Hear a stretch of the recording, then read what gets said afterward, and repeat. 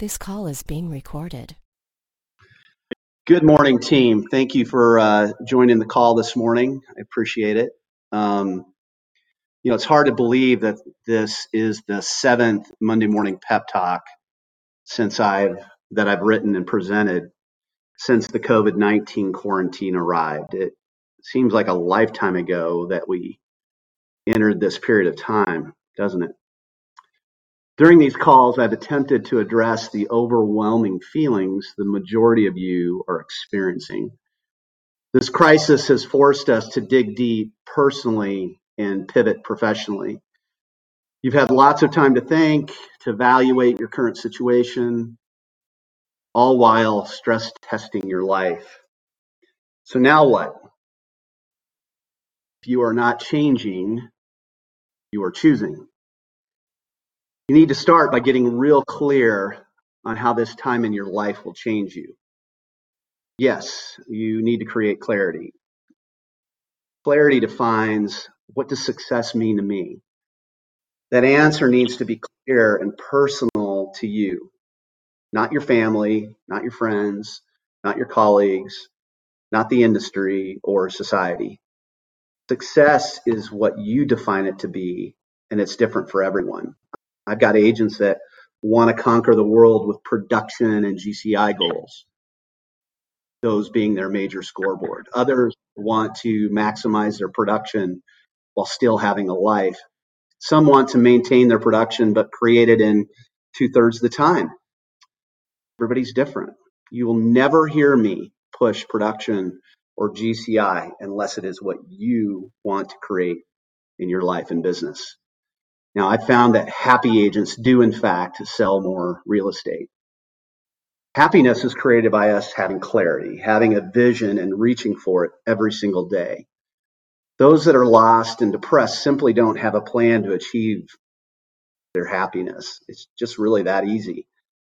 I've seen agents launch almost immediately after they define their North Star, which they gain that confidence that accompanies clarity. It's so unfortunate that 97% don't put more work towards this area of their life. And sadly, it's not that they refuse to do it. In most cases, it's just that they don't know how to do it. Once you define what makes you happy, you've got to start asking yourself some questions, making changes and putting action behind those things that you know you need to do. Last week on my Monday morning pep talk, I taught you how to rank your ideas and evaluate which ideas and projects should stay on the list. Go back and listen to that call. So many ideas, which is called So Many Ideas and Projects. Where do I start? That call was written because we are never short on the ideas.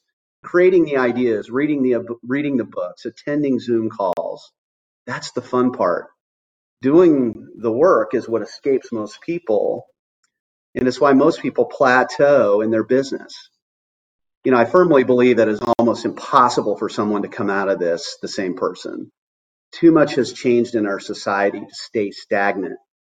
Sadly, many will, but I am talking to you, those that are the top 3%. In previous recessions, 17% of businesses fold.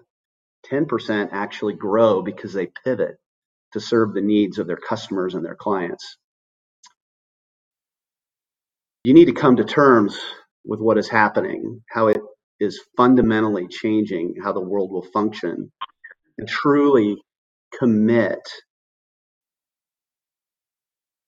to making changes and being a different version of you and how you want to progress. So, how are you going to change? I'm going to ask you a series of questions here. Are you going to focus more on your health than you did previously? Will you give up a little bit of control and use some of these new virtual methods to streamline your business? How have your boundaries changed as it relates to your business and your life? Are you going to just do those things that are the hell yes? Are you committed to completing those projects you rate as high impact? What is standing in your way from getting all of them accomplished? Have you envisioned what your life and business would be like once you get them done? If you're not changing, you are choosing. Are you finally going to take yourself seriously and go for those big goals? What are you changing in your life financially? Have you reviewed your spending? Do you have clear and defined goals as it relates to your finances? Why is this time different? How are you managing your time? Do you know your profitability per hour? Do you know that rate? Have you evaluated how much time, energy, and money you waste? If you are not changing, you are choosing. How is your environment? Is it built for your success? Do you have friends and family that don't support you?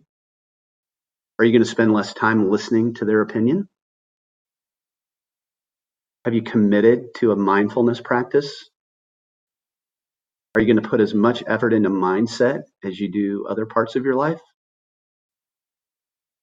Are you finally going to run a true relationship-based business? How's that database coming along? Why isn't it finished? When was the last time you opened it up to prune it? If you are not changing, you are choosing. I'm not here to preach, as many of these questions I'm asking myself. In fact, what I've learned about myself is that I do my best work when there are lots of problems to be solved. When things are great, I have to really push myself to stay motivated. That's the case for about 80% of the population. 80% are motivated by solving problems, not goals. Essentially, what that means is that desperation is far more of a motivator than inspiration for most people. I'll admit it is for me. Problems don't have to be negative. In fact, I reframe my big goals into problems that need to be solved. Try it. It's just a subtle but powerful way to shift your mindset. Now, many of the questions I just asked you, like I said, I'm asking myself. As the calendar turns to May at the end of the week, I'm feeling the pressure to finalize a few projects and start new, big, important initiatives. The universe has been pinging me for a while for a couple big ones.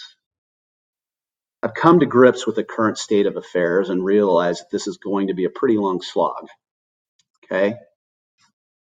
Knowing that consumers will have completely different buying needs and habits, I need to be better. So what do I need to do to change, to better serve our agents? What skills do I need to improve? What do our agents need from me? How do I show up each day? This is what's been on my mind for the past week. So I made a choice to improve in those areas of my life because I realized that for me, if I'm not changing, I'm choosing. Have a great week, everyone. I appreciate you jumping on. I'll talk to you soon. I'll get this posted on the Facebook page here in the next hour or so. Thanks. Bye.